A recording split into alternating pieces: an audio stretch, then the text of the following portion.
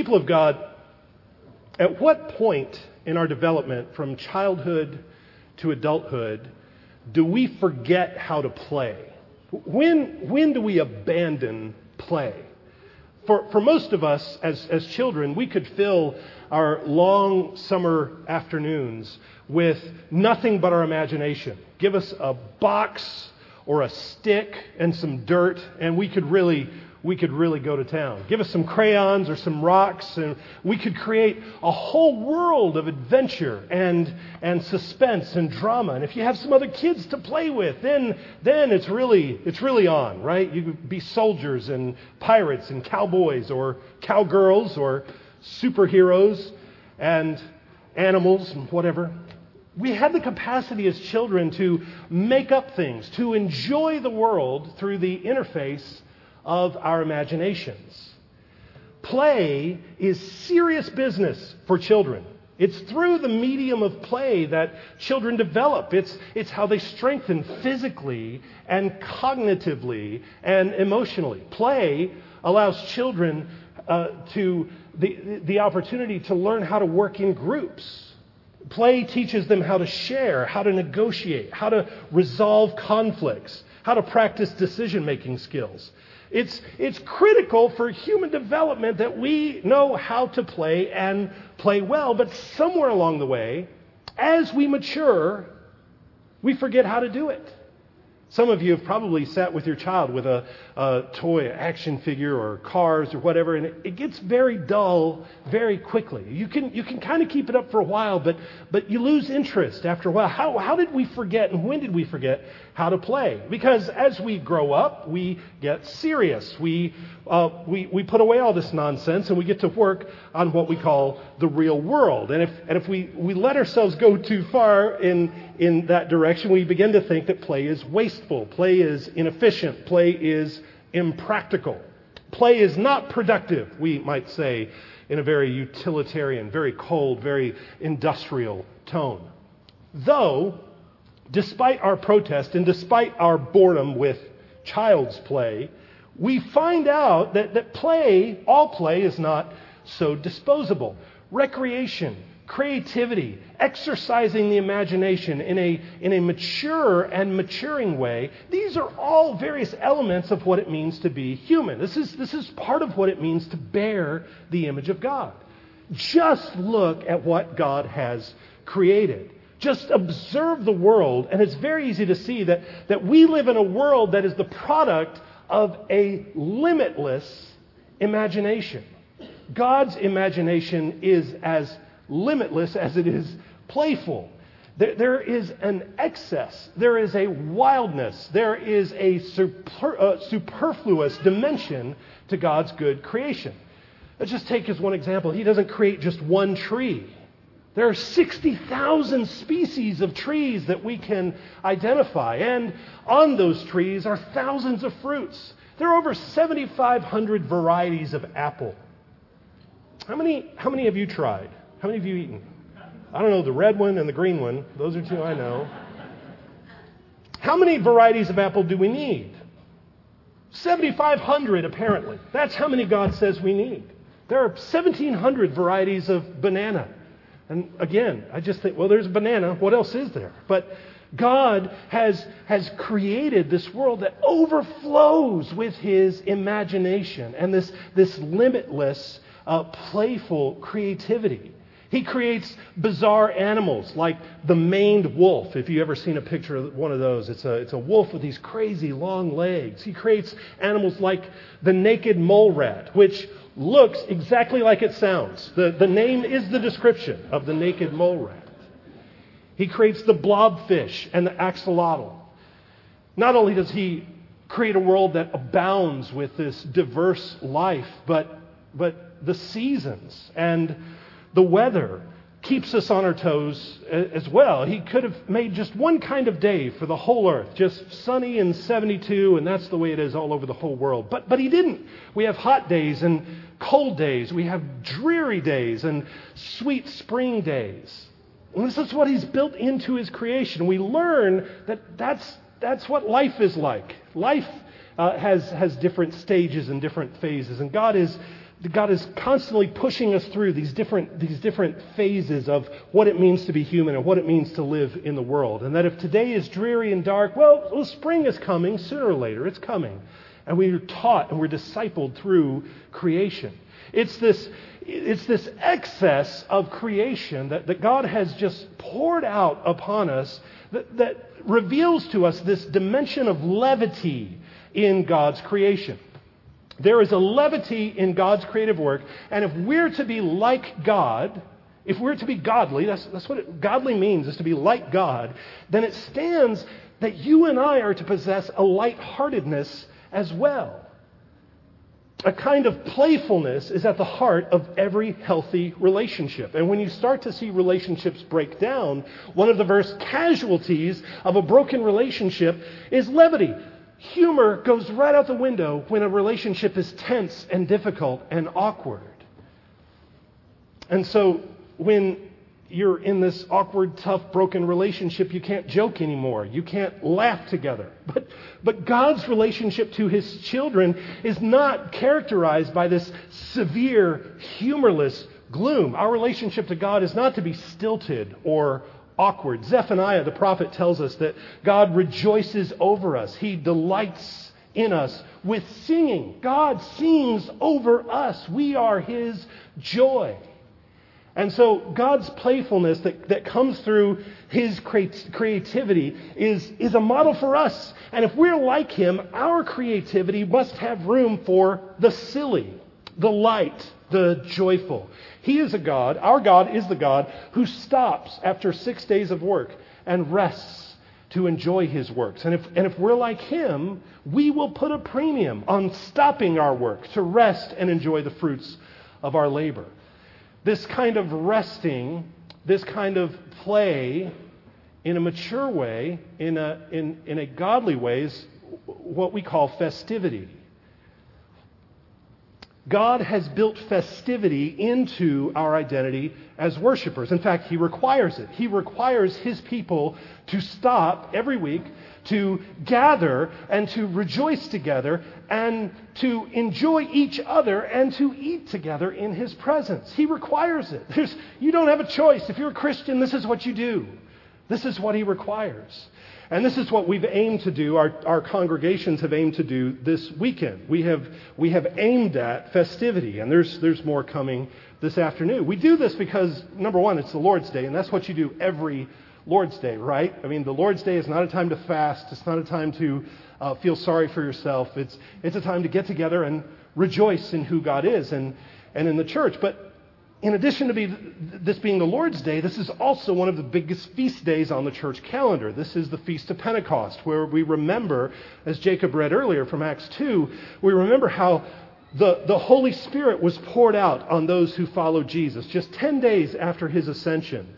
Just as Jesus promised, the Holy Spirit was poured out on the church, and how the church was emboldened, encouraged, comforted, empowered by the Holy Spirit. How the Holy Spirit propelled them to fulfill the Great Commission that Jesus gave them.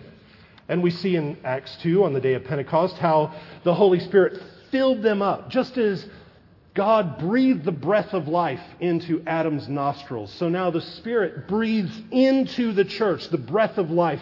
And as their lungs fill up with the breath of the Holy Spirit, they then exhale the gospel to the nations. They glorify the name of Jesus before all men. They speak in the tongues of all the nations represented there in Jerusalem that day, which that tongue speaking had a twofold purpose. First, it was a sign of judgment upon Israel. Now, Israel, if you want to hear the gospel, you're not going to hear it in Hebrew. You've got to learn the languages of the nations. You've got to hear the languages of the Greeks and the Egyptians and the others gathered there that day. So that the New Testament's all written in Greek. It's not written in Hebrew, and that's judgment on Israel. It's not only judgment, but it's also a glimpse into the way the gospel's eventually going to go out to all these nations, as that rushing mighty wind of God's Holy Spirit blows them to all corners of the earth. And so today, as we reflect on this glorious event, this wonderful thing together, I want to consider for just a few minutes, what kind of people are produced by this great outpouring of the Holy Spirit? The people who enjoy the life of the Holy Spirit, What kind of people are they? Now, I'll give you my answer right off the bat, and then we'll work back to it. My answer to that question is that the Spirit-filled people, the people of life, the church, are a people of uncontainable joy, a people of unmitigated delight in God's good creation, a people who express that gratitude continuously through a life of thanksgiving, a life of play, a life of creativity, a life of festivity.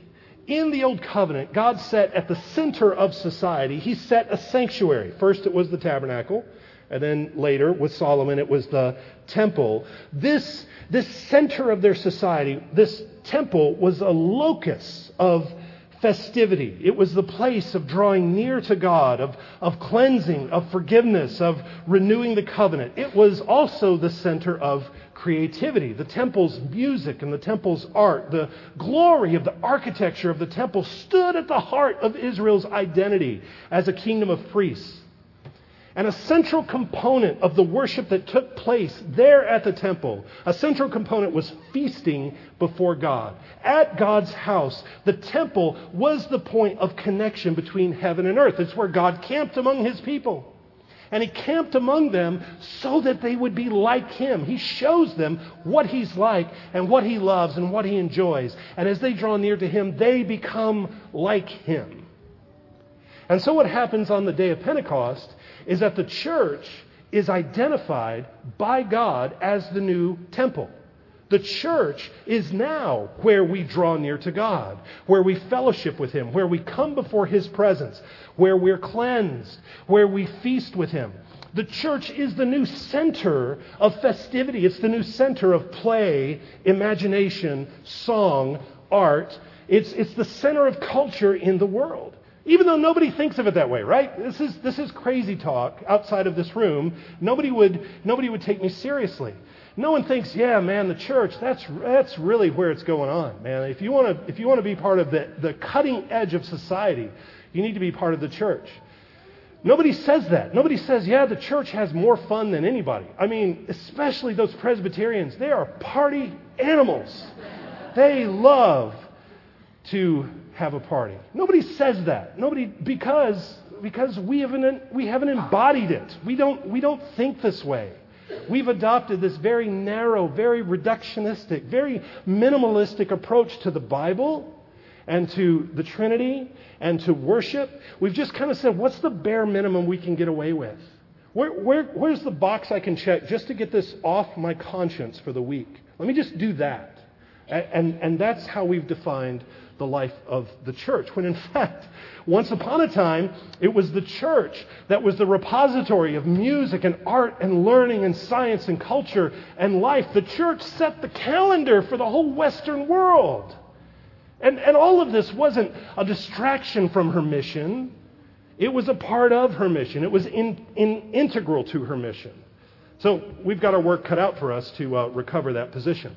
So I want to point out some things from our scripture readings today, both the reading from Acts and from Psalm 104 that Jacob read, and then also from John 16 that I read a few minutes ago, as we reflect on this role of the Holy Spirit in making us a kind of people who are at the center of culture, at the center of society, primarily a worshiping festal people, a people who play, who are creative, and who spill out into the world all these gifts of the Holy Spirit. In our gospel reading in John chapter 16, we're right in the middle of that long section of Jesus' final instructions to His apostles. Back in chapter 14 is where He starts, and He says, I'm going to depart from you, but I'm not going to leave you all by yourself. I'm going to leave you alone. I'm going to send my Spirit, and the Spirit is going to confirm my words to you. He's going to speak my words. He's going to, in fact, empower you to do even greater things than I've done. Jesus spent His time around Galilee, and then He went to Jerusalem, a very small area. But Jesus says, you're going to go in the power of the Spirit to the ends of the earth. You're going to do much bigger things in my absence. And the Spirit is going to enable you to do the Father's will. He's going to be a helper. He's going to be a teacher. He's going to instruct you in my words and help you draw connections between the Hebrew Scriptures and the gospel and what I'm doing in the world. He's going to guide them into all truth, Jesus says. And then Jesus talks about another important work of the Spirit, and that's the Spirit's office of bringing joy and peace and comfort. Jesus says the Spirit will bring rest in the knowledge that what God has done through Jesus is good and right and life-giving. So Jesus says this, he says, "Peace I leave with you, my peace I give to you. Let not your heart be troubled, neither let it be afraid. If you loved me, you would rejoice to see me going to my Father." And later on in the same discussion, Jesus says, "These things have I spoken to you, that my joy may remain in you, that your joy may be full." The Spirit is coming to fill up your joy in Jesus. And then in chapter 16, where we picked up reading, Jesus talks about some of the hardships that are coming. Jesus himself is going to be mistreated. He's going to be abused. And then he says, "You, my disciples, you are going to be mistreated. You are going to be abused." And Jesus says, "Most assuredly, I say to you that you're going to weep and you're going to lament, but the world will be rejoicing. The world is going to be laughing while you're weeping. And you will be sorrowful, but," Jesus says, "your sorrow will be turned to joy." Jesus gives an illustration of a woman in labor, a woman in childbirth, who goes through the pain of bringing a child into the world, but who forgets all her anguish when she holds her baby. And Jesus says, "Therefore, you now have sorrow, but I will see you again, and your heart will rejoice, and your joy no one will take from you." And he concludes with this. Jesus says, "These things I've spoken to you, that in me you may have peace. In the world you will have tribulation, but be of good cheer. I have overcome the world." And then at that point is where we go into chapter 17, where Jesus begins that high priestly prayer that y'all are all familiar with, where he asks the Father to impart the life of the Trinity to his people. That just as Father, Son, and Holy Spirit have dwelt eternally in joy and adoration and harmony. So Jesus is praying that the people he is saving would also share in the life, in the happiness, in the blessing, in the peace and joy of the Godhead. And it's through the Spirit that we have access to the life of the Trinity. Now, all the way throughout this section and all this teaching that Jesus gives to his disciples, he puts an unmistakable emphasis on real joy and real peace as he promises the coming of the Holy Spirit. Everything he says is shot through with this message of comfort and peace and joy and delight. A deep current of happiness that is given by the Spirit is sustained in the face of persecution and tribulation and even martyrdom. The joy remains. In Revelation 14 and 15, the martyrs are singing before their martyrdom. They're singing after their martyrdom. They just keep on singing. You can't stop them. And that's the kind of joy and that's the kind of presence that the Holy Spirit gives them. Yeah, the sorrow is real. Yes, it's real. The hurt is real. It's acutely painful. But in some ways, the joy that the Holy Spirit gives us burns brighter even in the face of this pain. So these promises that Jesus makes in regard to the Holy Spirit, promises that Jesus makes in John's Gospel, are realized in Acts 2 on the day of Pentecost, where God is lighting a fire on his new altar at his new temple, the church. You know, throughout history, every time God establishes a sanctuary, every time he establishes a place of worship, he anoints the place. He sanctions it with the presence of his fire. Remember when Abraham presented his sacrifices before God? He cut them up and he placed them and arranged them on the ground. What happened?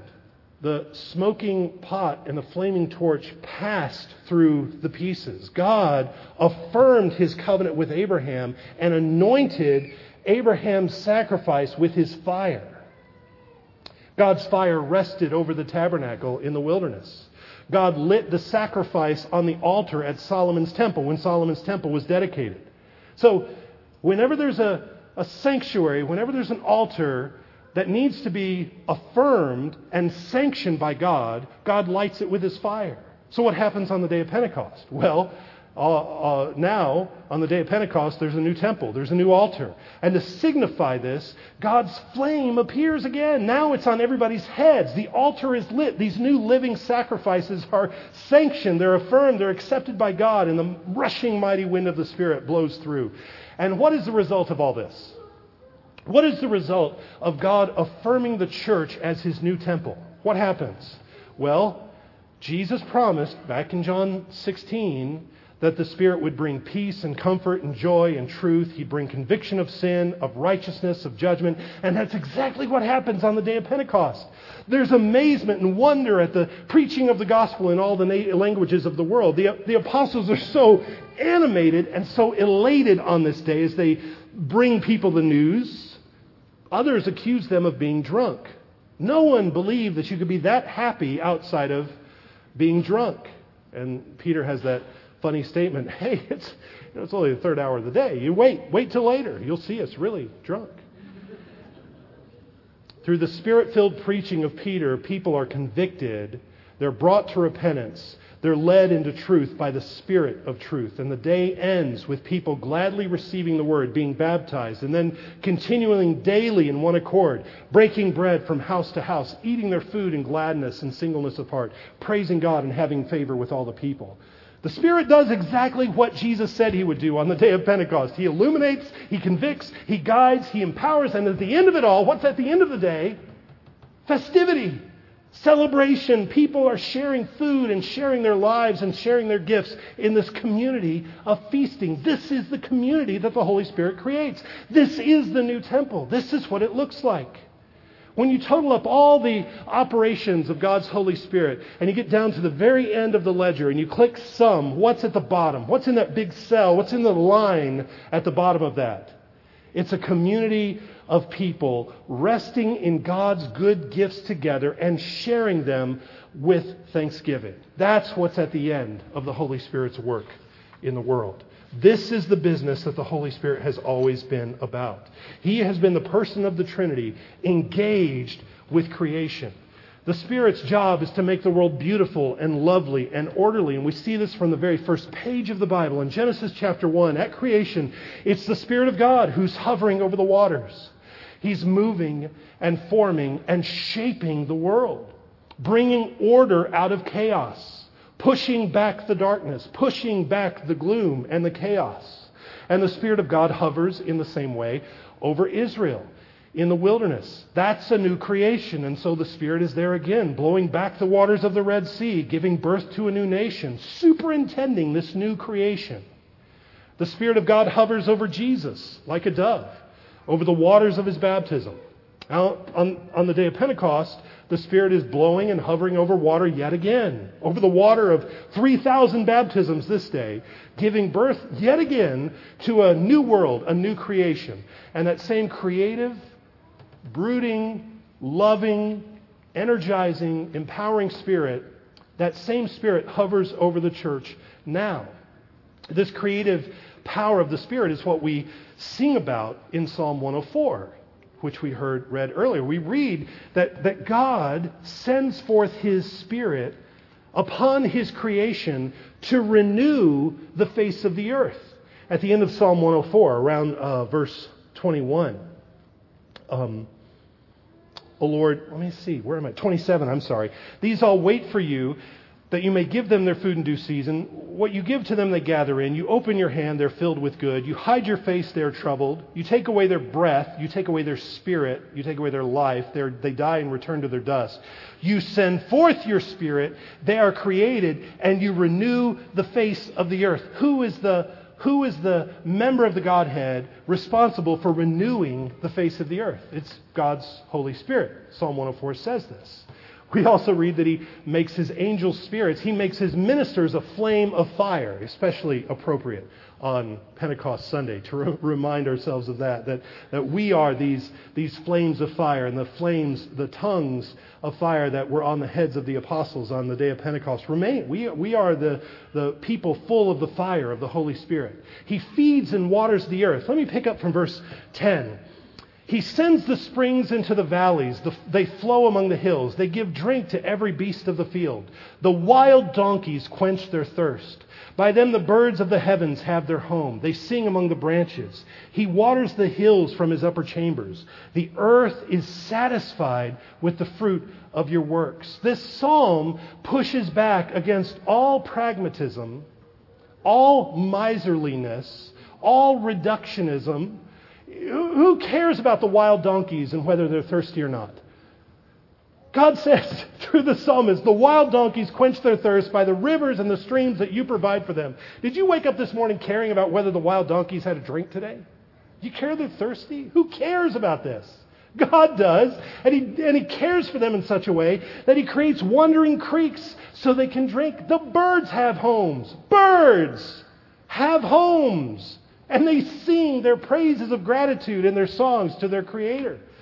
The psalmist says the earth is satisfied with the fruit of your works. The earth rests in the works of the Holy Spirit. The creation rejoices in and soaks up the works of the Holy Spirit.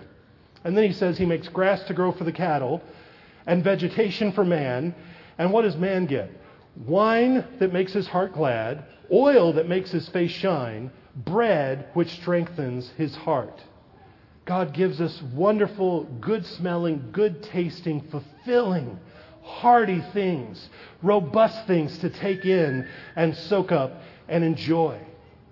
God could have created you to get your energy through photosynthesis. You could be green, and you could just walk out into the sun when you're hungry, and you could just soak up the sun's rays. He could have created you that way, but he didn't. He didn't create you that way. He could have created you in such a way where you just needed this one nutrient, just this one, protein or something to get by on. And then, it just comes in a form like some kind of gray porridge that you just kind of slurp down once a day. And that's your sustenance, that's your strength. And you're good and you're fine. That's not how God created you. God created you in such a way that you could receive and enjoy all kinds of good things, to taste and smell and combine in different ways and cook them using different methods, 100 different ways, and to love the world that He has made by eating it. Isn't that funny? That we enjoy creation by eating it. We take dominion over it by eating it, taking it into ourselves. So God, by His Holy Spirit, creates a world that we can enjoy, that we can consume. And He wants us to experience it and give thanks for it by consuming it. We don't enjoy it by pushing ourselves away from the table or by putting our hand over our glass and saying, no, I'm good. I don't need God's blessings now or ever. That's not how we rejoice. That's not how we give thanks. We do it by saying, oh boy, let me try that thing. And let me try this other thing. I wonder what that tastes like. Boy, that looks good. Let me try some of that. And I really want one of those. I joke with my kids when we go to the zoo. I say, I wonder what that tastes like. I bet he tastes good, doesn't he? But the truth is, God really wants you to enjoy His creation. That's why He made it. I love Psalm 104. Let's pick up verse 16. The trees of Yahweh are full of sap, the cedars of Lebanon which He planted, where the birds make their nests. The stork has her home in the fir trees. The high hills are for the wild goats.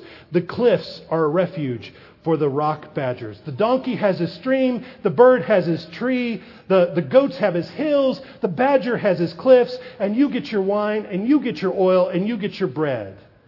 The next section always captures my imagination. Verse 24.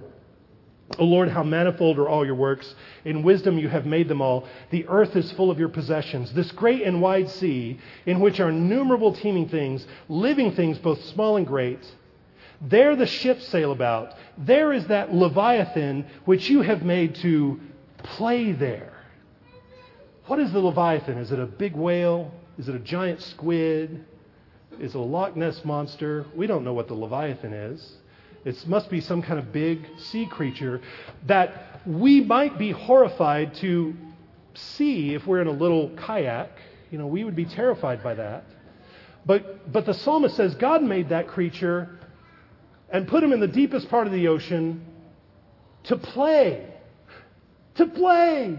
Just have fun. Treating the boats like bath toys, just to have fun. This is our God that makes creatures to play. Big, horrible, ugly, scary creatures that play. It's fascinating and wonderful and amazing. And so we too, you and I, rejoice in the good gifts of the Holy Spirit. We rejoice in the Holy Spirit by playing in the creation that He has given us. We do this by active, joyful engagement with the world. Another word for that is festivity. We know that God is dead serious about festivity because He gave Israel these 3 great feasts. He gave them Passover, He gave them Pentecost, He gave them Tabernacles.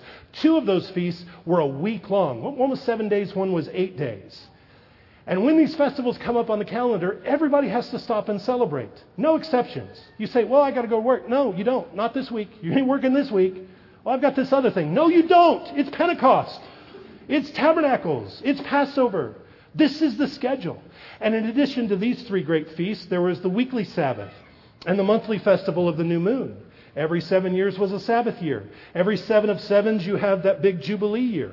And the whole calendar is full of these parties and opportunities to rejoice and remember God's goodness. Later on, Israel added to the calendar Purim, and they added Hanukkah. How do we know that we're allowed to celebrate Easter as the church? Well, God's people were able to add to their calendar. How do we know that we can celebrate Pentecost and Trinity Sunday and the other great feast days of the calendar? Well, Israel could do this, and Jesus grew up in this culture and celebrated these same days. In addition to these, they had all the other kinds of regional and village celebrations, sheep shearing festivals that we read about, harvest festivals, that thing they did in Shiloh where all the girls danced around the fire and the sons of Benjamin came out and grabbed a wife. That thing, whatever that was. They had that as well. Israel's whole year was filled with festivals. So you didn't have time to sit around and feel sorry for yourself. There was always something to rejoice in and some great feast day to look forward to. In Israel, between family celebrations and weddings and anniversaries and birthdays and regional celebrations and annual festivals and Sabbath feast days, somebody somewhere was celebrating every day for some reason or another. Proverbs 15:15 says this, "All the days of the afflicted are evil, but he who is of a merry heart has a continual feast." And at the heart of all this festivity sat the sanctuary, the temple, the place of covenant renewal, the place where man met with God and learned what it was like to be like God, to grow in godliness. The temple was to be a house of prayer for all nations.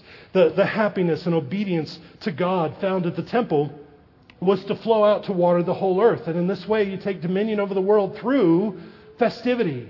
And all of this stuff is in the Old Covenant, which we think of the Old Covenant as onerous and miserable and difficult and impossible to live under. We think that's not true at all, but that's what we think. But if that was true under the Old Covenant, what's it like in the New Covenant? Because on Pentecost, the temple is replaced with a church, and under the New Covenant, we don't have a retraction. We don't have a shrinking back. We don't have stricter limitations. Under the New Covenant, everything is expanded. Everything is more glorious. So what happens to the festival calendar and our duties to rejoice and to bring the world into that rejoicing? What happens? Well, it's expanded. It's elevated. It's bigger than it ever was under the Old Covenant. Because now you and I are saints. We're all priests. We all have sanctuary access.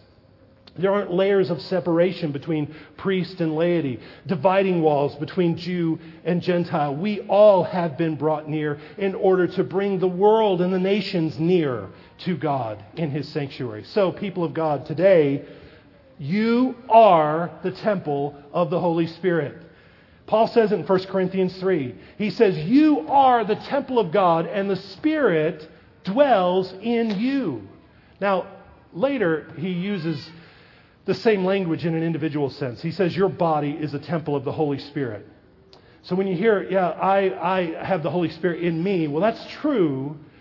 But in 1 Corinthians 3, he's using different words. He says, you all. This is second person plural. In the South, we have a second person plural. It's y'all. Y'all are the temple of God.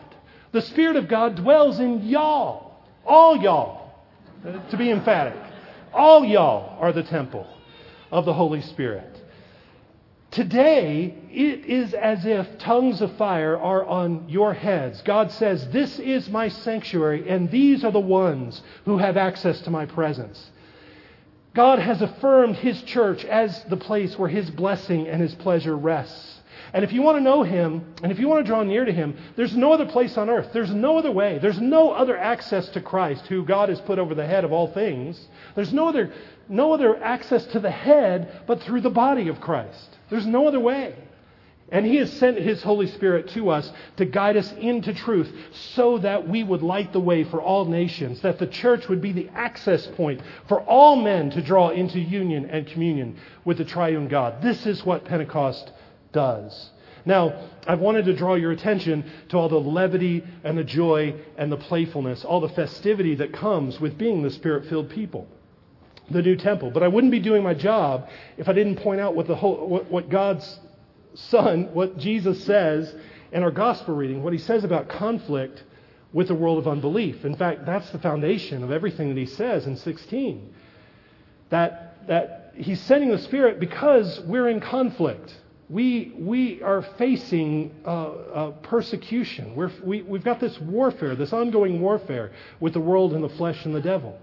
So remember that the table of festivity that He spreads for us is spread in the presence of our enemies. That's what Psalm 23 says. He spreads a table in the presence of our enemies. And so the Spirit fills us and equips us in all these ways so that we may fight. So that we may fight joyfully, so that we may fight winsomely, so we may fight, with a turkey leg in our hand, if that's necessary. But that we might fight joyfully, but fight indeed, and fight all the same. When the Spirit filled Samson, what did Samson do? He killed 1,000 Philistines. When the Spirit lit on Jesus at His baptism, the Spirit drove Jesus into the wilderness to go do battle with Satan. One of the things you do when you're filled with the Spirit in the Bible is you go out in the Spirit's strength and you pick a fight with God's enemies. That's what you do if you're Spirit-filled. So the church, filled with the Spirit on Pentecost, goes out and takes the fight to the temple authorities and takes the fight to those in charge of the old world that's passing away. Idolaters, all manners of pagans. So you, Spirit-filled people of God, you are called to fight. To fight against your sins in the power of the Holy Spirit, and to go out claiming territory, conquering territory in the name of Jesus. And you do this with great, deep, abiding joy. Because one of the most powerful weapons in our arsenal, a gift of the Spirit for our warfare, is our deep, abiding happiness in Jesus. We are the army that sings and worships our way to victory. So, child of God, don't resist it. Don't shrink back. Don't grieve the Holy Spirit by wanting to stay on the outskirts. Maybe stay on the outside looking in.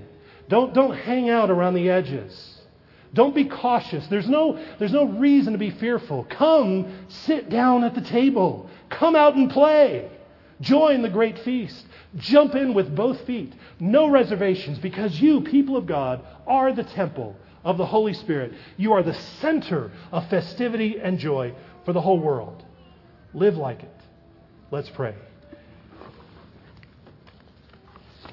Father, as you sent your Holy Spirit to anoint your church with your power, to anoint your church with your presence, your comfort, so fill us now as your people. Bind us together. Give us courage and glorify your name through us. Cause us to rejoice in your faithful Son, Jesus, in whose name we pray. Amen.